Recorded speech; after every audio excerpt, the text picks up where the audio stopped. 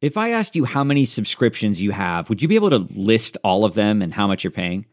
If you would have asked me this question before I started using Rocket Money, I would have said yes, but let me tell you, I would have been so wrong. I can't believe how many I had and all the money I was wasting.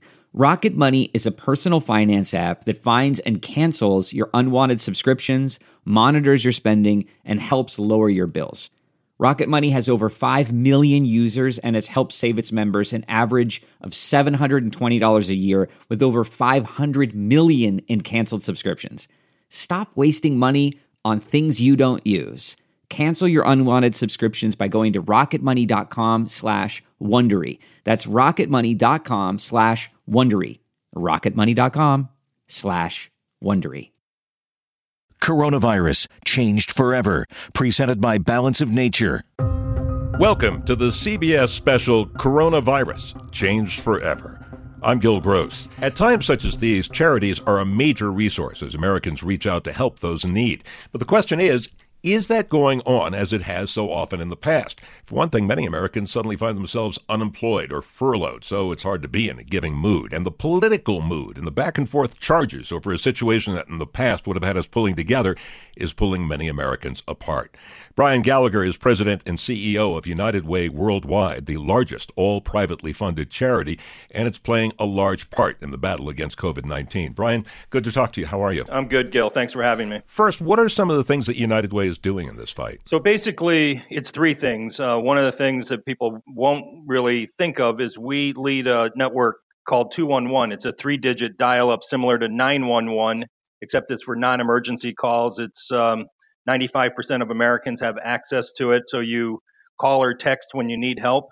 We're now taking 75,000 calls a day.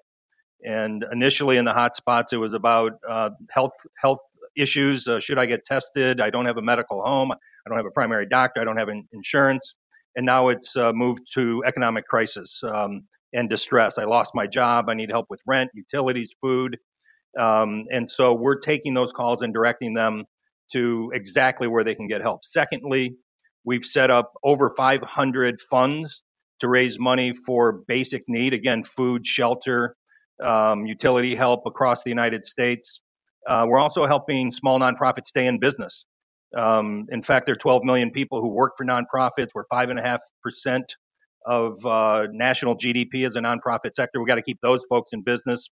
And finally, we're working a lot with lawmakers on Capitol Hill and governor's offices and state legislatures to make sure that those that are most vulnerable are getting some of the funding as it gets released and appropriated by Congress. This brings up some unique situations because usually when we're dealing with a charitable effort in a crisis, the crisis is somewhat more local. Even 911, for instance, was New York, Washington, part of Pennsylvania. Katrina was the Gulf Coast area and so on.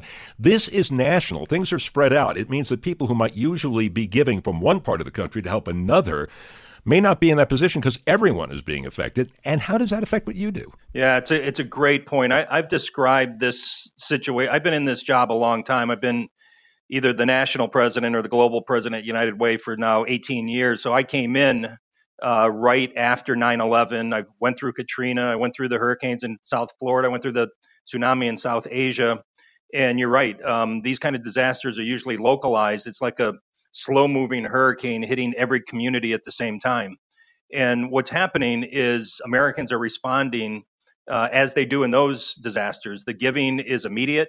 It's heartfelt. It's going directly to need. Those nonprofits that are larger versus smaller, those that are more digital than analog, are doing better. We've raised about $400 million worldwide now, about $250 million in the U.S. We've turned all of our fundraising and our support effort to the COVID crisis, first the health crisis and now the economic crisis. But I think what we're going to, and we've used innovative approaches. We're getting contributions as we have from corporations, from large foundations, from wealthy individuals. But we're also doing a lot of online fundraising. We hosted something called Hope from Home about a week ago, where we worked with YouTube personalities and gamers and raised about $2 million from 60,000 people in 130 countries. So we're getting very innovative, but it's going to be the smaller nonprofits that are working in all of our communities, just like after 9/11, that are going to get hurt the most. And And we're also going to hit, just like we do in natural disasters.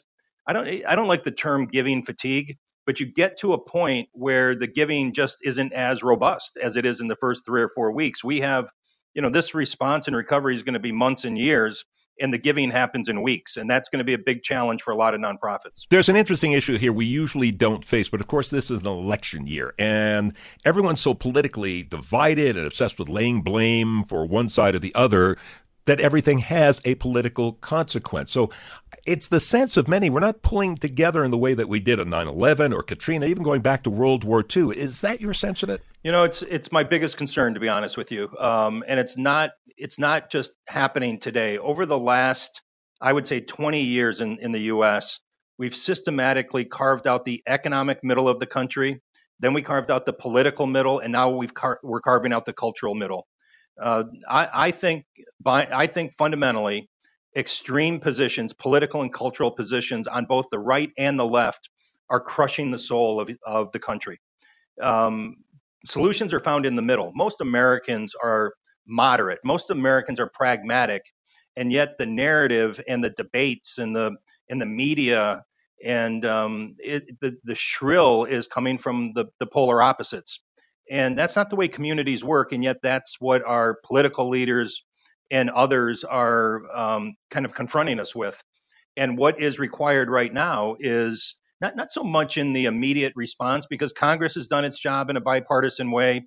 The support and response to frontline healthcare workers has been amazing. But the recovery is going to have to be bipartisan, much more non-political, much more community-based. And right now you can see that the fragility of the country culturally is a problem. And it's going to take pulling together, as you say, to rebuild our communities. And I'd go back and say it. We've allowed political and cultural extremes to crush us in terms of who we are and the soul of the country. And if we're going to rebuild after this, and we've got an opportunity not to go back to normal, because back to normal wasn't great for a lot of people, but to build new systems, new approaches. But that's going to take kind of bottom up, because I've lost confidence that political leaders and extremists on both sides are going to get us there. People are going to have to take this back on their own. Finally, Brian, United Way works worldwide, and there's been concern that nationalism in countries all around the world is lessening cooperation at a time that we really need it in a worldwide crisis. What are you saying? It's even before the crisis, unfortunate. I travel, I'm on the road 160 nights a year. I've been to China 25 times probably. I'm in Asia a lot. I'm in South America, Latin America a lot. I'm in Eastern and Central Europe and Europe. And nationalism was on the rise before this. The global economy and the globalization of the economy has clearly been unequal, as most marketplaces are. And I think, again, certain political leaders across the world have taken advantage of that politically. So that the nationalism was already there.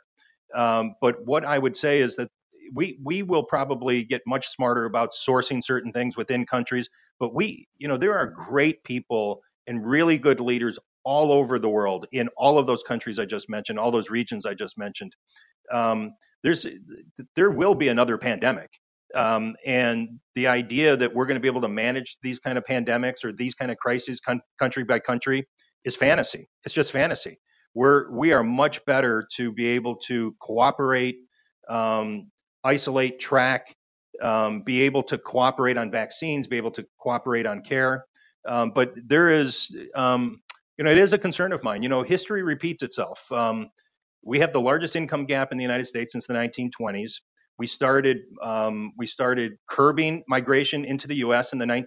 just before the 1920s, because we were afraid that we were starting to not look like America. That was followed by a Great Depression, followed by a World War, and there was nationalism and tribalism all over the world. We have got to face up to the fact that we are a global community, and we can't pull inside our national borders and believe that we can keep all problems away. Our solutions are in cooperation, not in separation.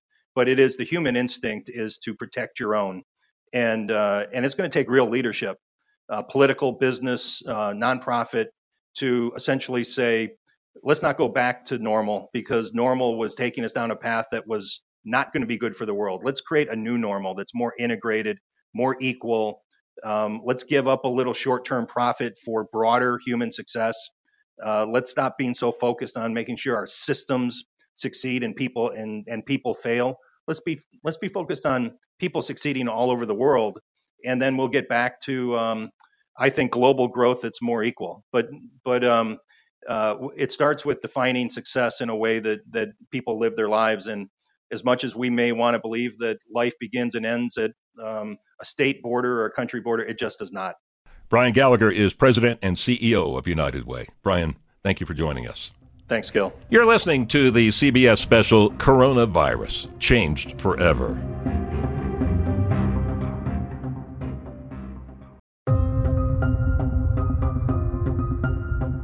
Welcome back to the CBS special Coronavirus, Changed Forever. I'm Gil Gross. We are hearing so much conflicting information about the development of a novel coronavirus vaccine that all many of us can make out from all the things being said is that a vaccine will be ready sometime between Tuesday and never. The standard answer is 12 to 18 months, but we've been hearing that for 3 months now, so one would think if it had any meaning at all, it would be down to 9 to 15 months.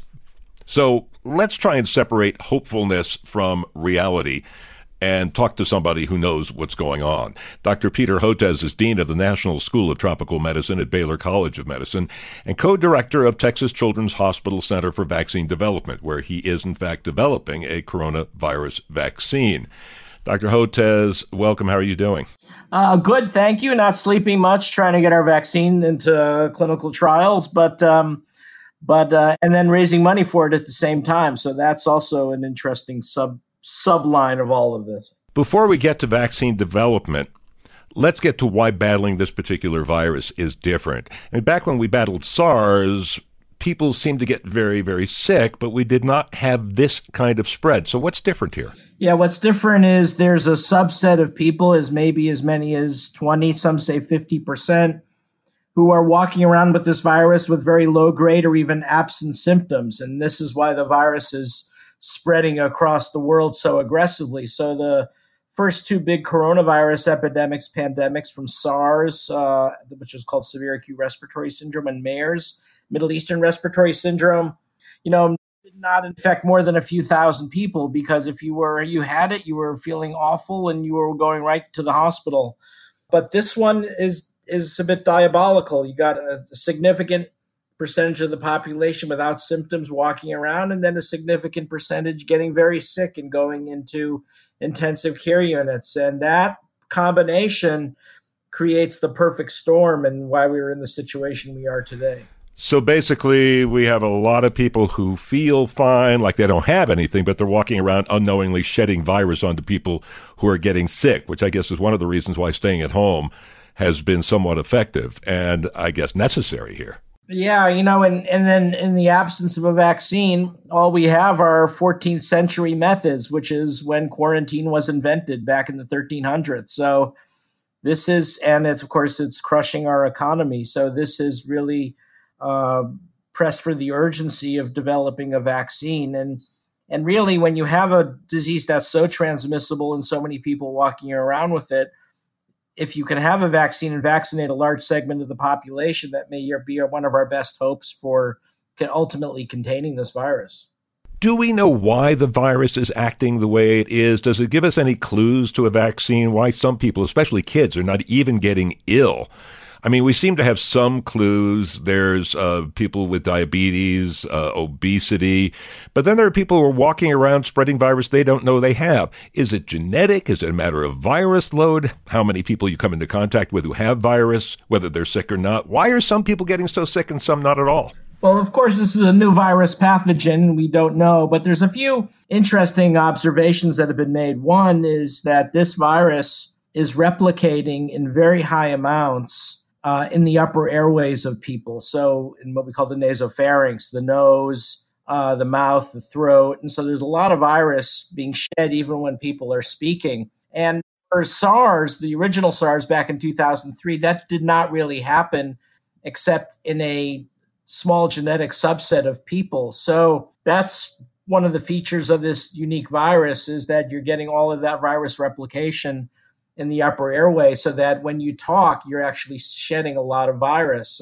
or when you cough or sneeze. And so that's made it really tough. And then there's another feature of the virus that it binds to a type of receptor that's found in the lungs and in the heart. And that's causing a lot of severe heart disease and lung disease and in the blood vessels. And that's why people are getting so sick. So you can understand a lot about the disease by just understanding what we call the viral pathogenesis, how the virus generates disease. So you're working on a vaccine yourself.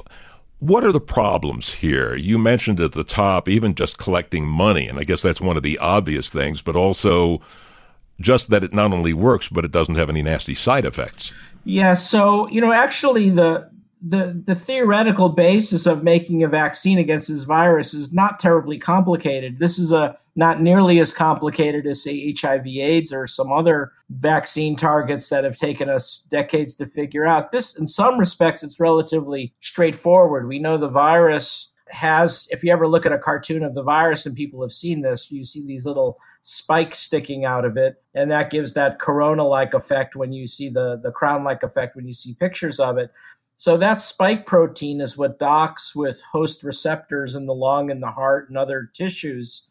And if you can make an immune response to the spike, you can actually make a vaccine. And that is the basis for most of the vaccines that are currently undergoing clinical trials. The problem is this: designing a vaccine is not very complicated, and there's at least a dozen different vaccines, some say up to 70, that will go into clinical trials, hopefully including ours.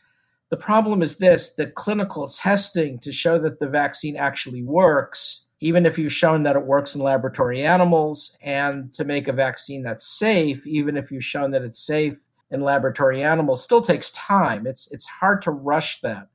And that's the slow part. That's one of the major slow parts of this. That's kind of the rate limiting step. That's the bottleneck, is taking adequate time to make certain that you're confident that you have a vaccine that actually works in people. So not just solving the mouse coronavirus problem, and to get one that we know is safe for people, because this is going to potentially be used to immunize millions, even billions of people, and you don't want to get that wrong. And that's what takes time, and that's what's the hardest to accelerate. There are other things we can move along pretty quickly. We could do things in parallel, like scaling up production, even if we don't know if it's safe or effective, if we're willing to spend the money.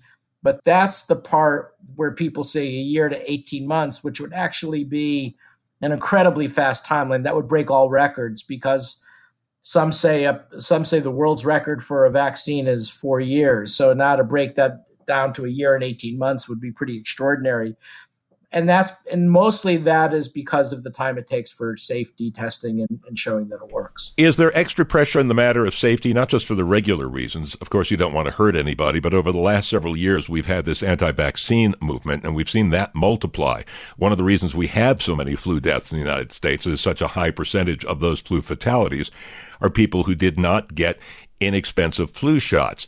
So I imagine there's got to be some fear here that if you come up with a vaccine that causes any bad side effects at all, it may not only fail, but may cause people to back away from other vaccines they really need. So the stakes are higher here than they were, say, 10, 20 years ago. Yeah, and the anti-vaccine lobby has gotten better funded. They have greater bandwidth. They're all over social media, and they're very aggressive. And even before coronavirus, I've had to deal with them a lot because I'm a big advocate and proponent of vaccines. And I actually have I have 4 adult kids, and my youngest daughter, Rachel, who's an adult, has autism and other intellectual disabilities. And I wrote this book called Vaccines Did Not Cause Rachel's Autism, because that's one of the major things that the anti-vaxxers allege, that vaccines cause autism, even though it clearly does not.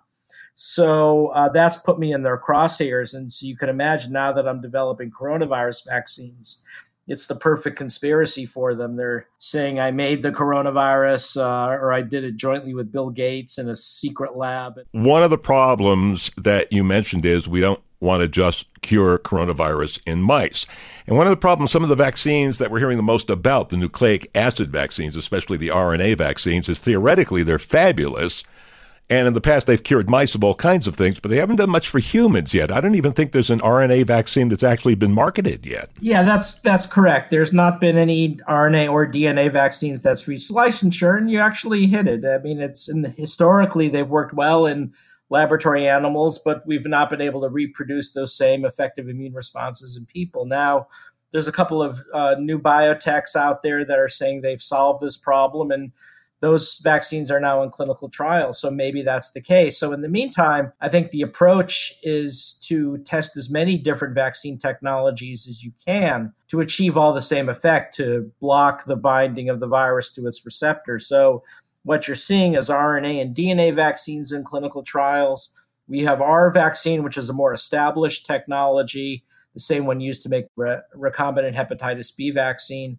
And there's going to be at least several others beyond that. And the reason for it is the likelihood of any single vaccine making it to the finish line is small. And some in the industry say it's only 1 in 10 will actually make it. So if you really want to accelerate a timeline and get to 12 to 18 months, you want to get at least a couple of dozen vaccine candidates out there in the hopes that at the end of all of this time, you'll have 1 or 2 or even 3 that actually work and are safe as the other ones drop out. And I think that's kind of the strategy. If you think about it, it's a bit like having Deshaun Watson on the Texans and some from Houston, having all the receivers go into the end zone at the same time and throwing the ball up. And the more receivers you have down in the end zone, the more likelihood one of them will have a catch. We'll have more about the race for one or several vaccines with Dr. Peter Hotez coming up. This is Coronavirus, Changed Forever from the CBS Audio Network.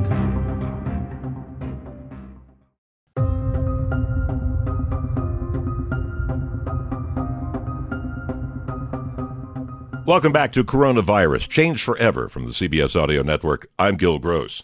We've been talking with vaccine developer Dr. Peter Hotez about the race to develop a vaccine or possibly vaccines to fight COVID-19. And one of the things that we've been talking about is how many different vaccines are being developed and whether they might be needed.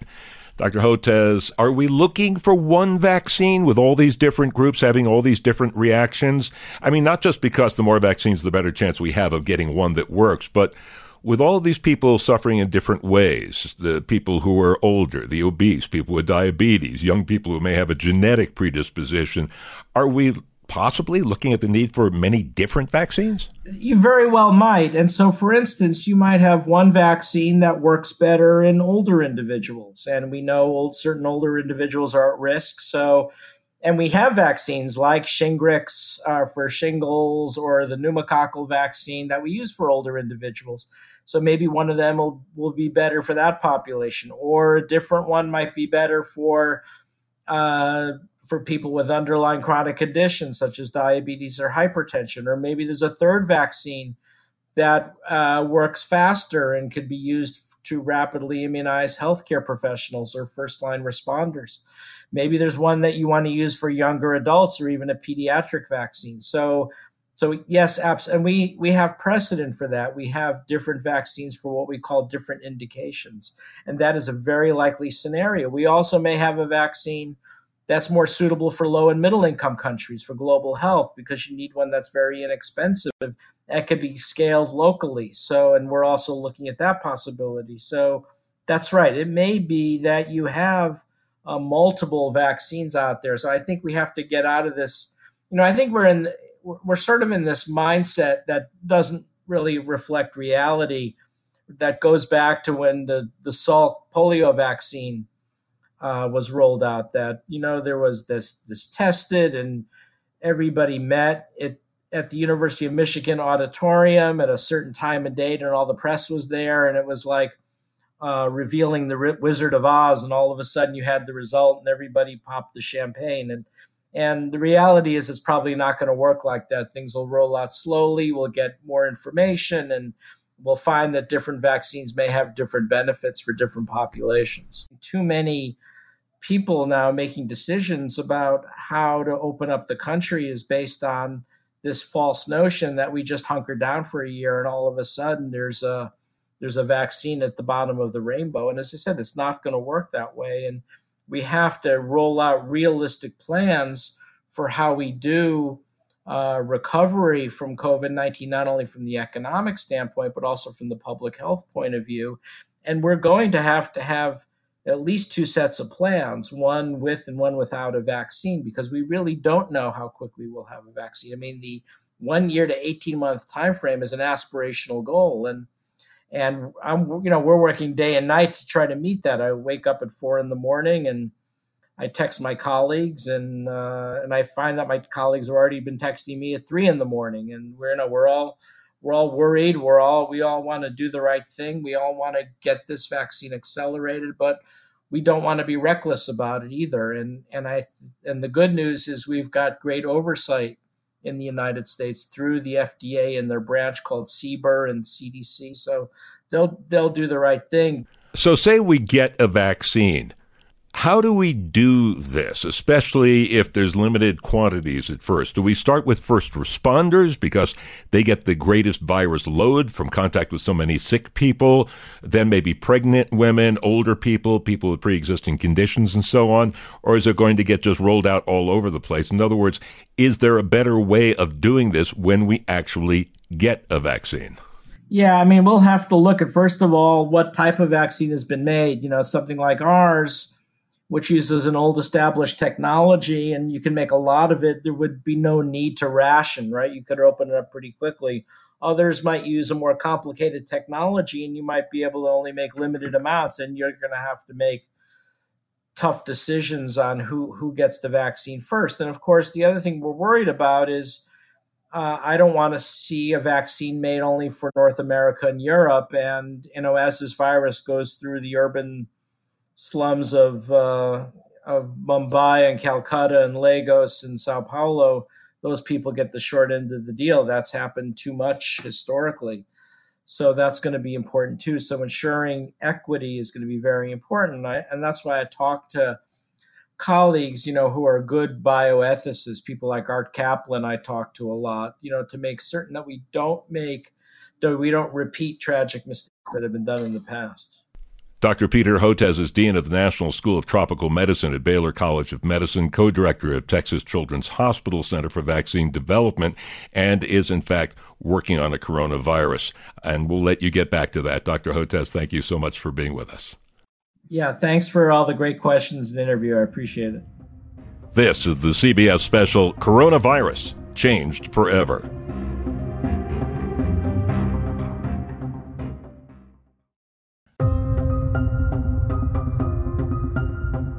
Welcome back to the CBS special, Coronavirus Changed Forever. I'm Gil Gross. As the coronavirus crisis stretches out and the financial pain deepens, many Americans are wondering how they're going to pay their bills and what will happen to them and their credit if they don't. Joining us with answers about your job, your home, your car, and more is Washington Post consumer columnist Elizabeth Leamy. Elizabeth, as a longtime consumer advocate, let's start with your overarching advice during this tough time. It's easy to sit at home like we all are and let nightmare scenarios swirl around in your head and overwhelm you. But I personally find concrete information comforting. So I suggest everybody take a deep breath, get the facts, and then you'll know what you actually need to do financially. And let's get to those in a moment because, of course, that's important. If you can't pay your bills because you're unemployed, your credit score could eventually go down anyhow. So let's talk about the things that are supposed to make up for that paycheck. That means talking about unemployment insurance.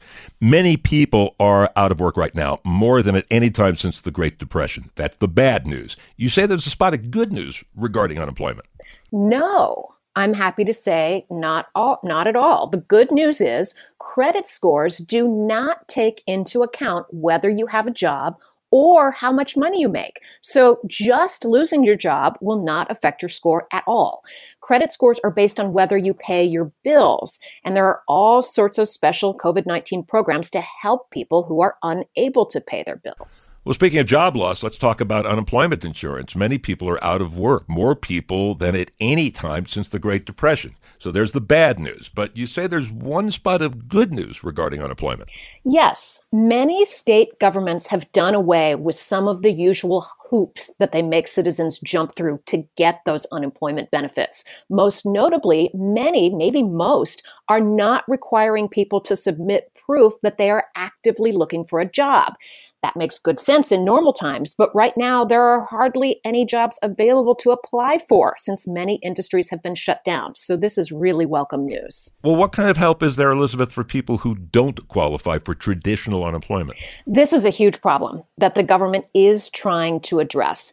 Only actual employees qualify for unemployment traditionally. One clue for those out there wondering, if you receive a W-2 at tax time, you are probably a full-fledged employee. But in the so-called gig economy, millions of workers are independent contractors who receive 1099s instead of W-2s. Those folks are not eligible for traditional unemployment. And in fact, even some people who do receive a W-2 are not eligible for unemployment if their employer does not pay into the unemployment insurance system.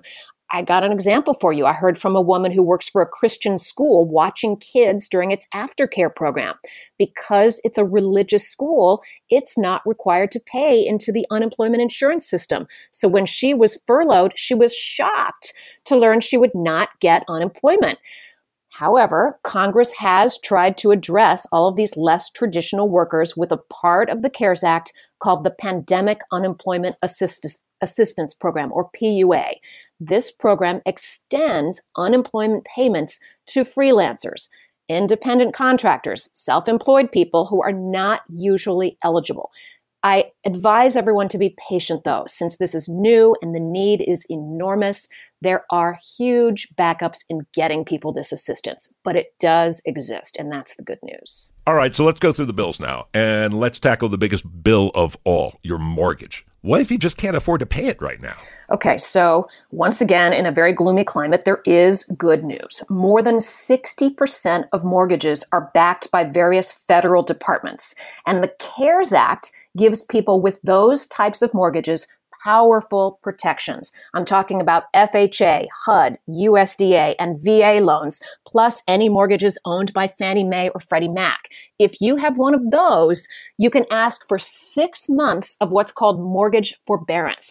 Now, forbearance does not forgive your loan, but it means you can temporarily stop paying it. And if you need it, the law says if you have one of those federally backed loans, you can apply for another 6 months of forbearance after that.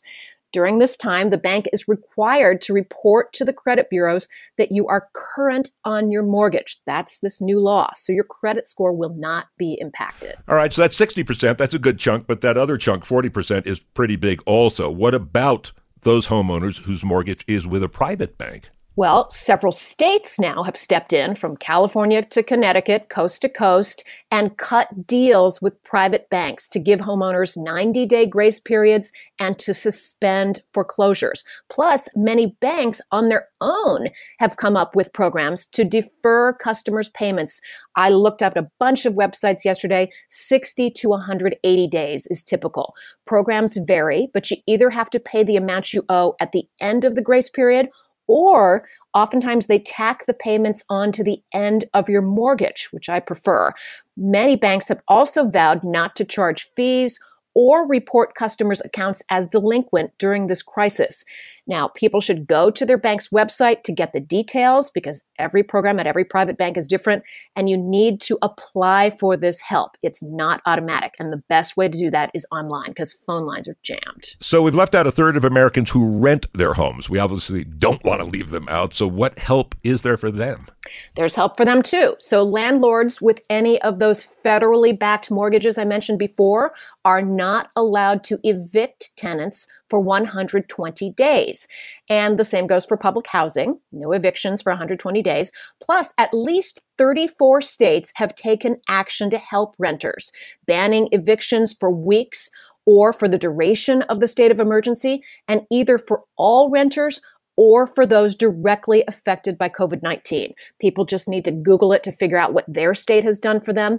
Plus, I would like to point out, renters have a lot of leverage right now. It's not like landlords can easily get another tenant to take your place. So this is a great time to negotiate. After the rent, after the mortgage, for most people, their car is their second biggest bill. What help is there for car owners? Many of the same banks, also credit unions, have offered to let customers defer that the same ones that have offered to let them defer mortgage payments have also put programs in place for those who can't afford their car payments right now. Once again, you need to go to your specific bank's website and check, because oftentimes they're going to give you a hefty grace period, which is really helpful.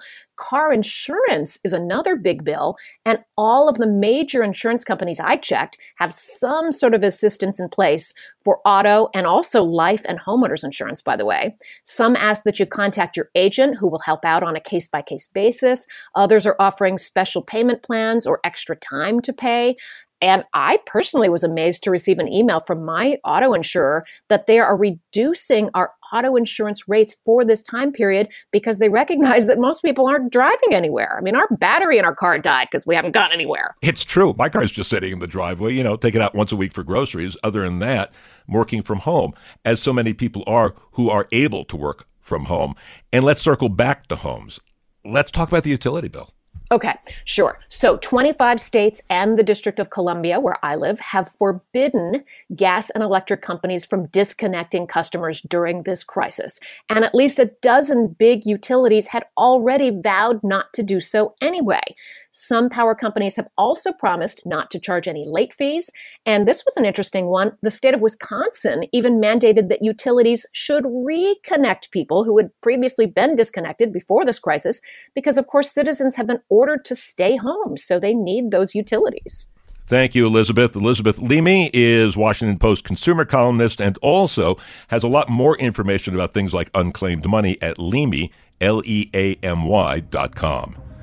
You're listening to Coronavirus, Changed Forever from the CBS Audio Network.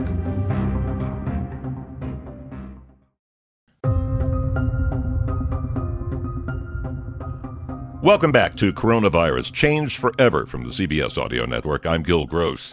One of the most tragic tales of this epidemic has been the devastation of the nation's nursing homes and senior care facilities.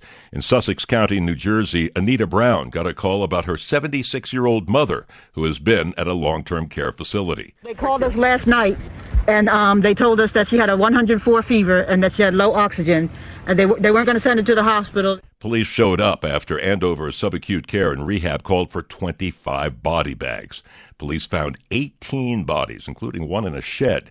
And though the facility claims it is fully staffed, when Anita Brown calls to get an update on her mom, she can't get an answer. We would try to contact. We'd have to get the operator. They put us through the numbers. It would never even go to voicemail. We try.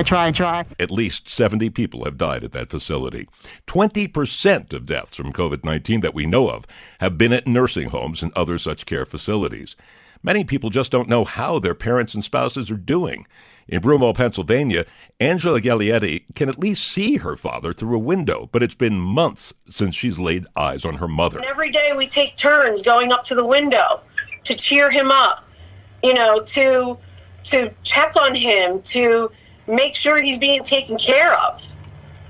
Again, we're one of the lucky ones because my dad has a window to his room. Unfortunately, my mom does not. I haven't seen her in 2 months. When people in these homes are dying, families can't be there. That happened to Alex Handley in New Jersey. The fact that she passed away, I can accept that, but the fact that I didn't get to say goodbye is still what's eating me up inside. Dr. Michael Wasserman is president of the California Association of Long-Term Care Medicine. He says we need to find buildings we can convert into facilities made to treat only seniors with COVID-19 to stop the spread. But that won't be easy because there are 3 times as many Americans in senior care facilities as there are in hospitals. What we need to avoid is literally turning nursing homes into our killing fields. If we push older adults out of hospitals and ICUs into nursing homes that will be overwhelmed, in 3 to 4 weeks, the problem will be 10 times greater. Though many nursing home employees are bravely doing their jobs, and not always with the personal protective equipment they need, one Riverside, California home had to have 80 patients evacuated after nurses simply refused to show up. Pat McGinnis is with the California Advocates for Nursing Home Reform. She says Los Angeles has advised families to get loved ones out of care facilities. And that's much easier said than done. But most people can't. That's why somebody's in the skilled nursing care in the first place. The shortage of workers is now so bad, the CDC is allowing COVID-positive health workers to work at care facilities as a last resort. Unbelievable. The CDC is basically, in my opinion, saying, why bother? Sally Merritt Braziak had an 85-year-old mother who died in an upstate New York home. And though staff with the virus may go back inside, Sally could not go in, even with mask and gloves, to say goodbye. I would want to take her hand and tell her that it's okay to go and to think of the sunsets over Lake Ontario. Thank you for being my mom, and I'll miss you every day more and more. This has been Coronavirus, Changed Forever from the CBS Audio Network. Produced by District Productive and Paul Woody Woodhull, I'm Gil Gross. The Hargan women seemed to have it all. We were blessed. My mom was amazing. But detectives would soon discover... inside the house, there were the bodies of 2 women. A story of betrayal you would struggle to believe if it wasn't true. I am just praying to God, this is a sick joke. From 48 Hours, this is Blood is Thicker, the Hargan Family Killings. Listen to Blood is Thicker, the Hargan Family Killings early and ad-free starting May 1st with a 48 Hours Plus subscription on Apple Podcasts.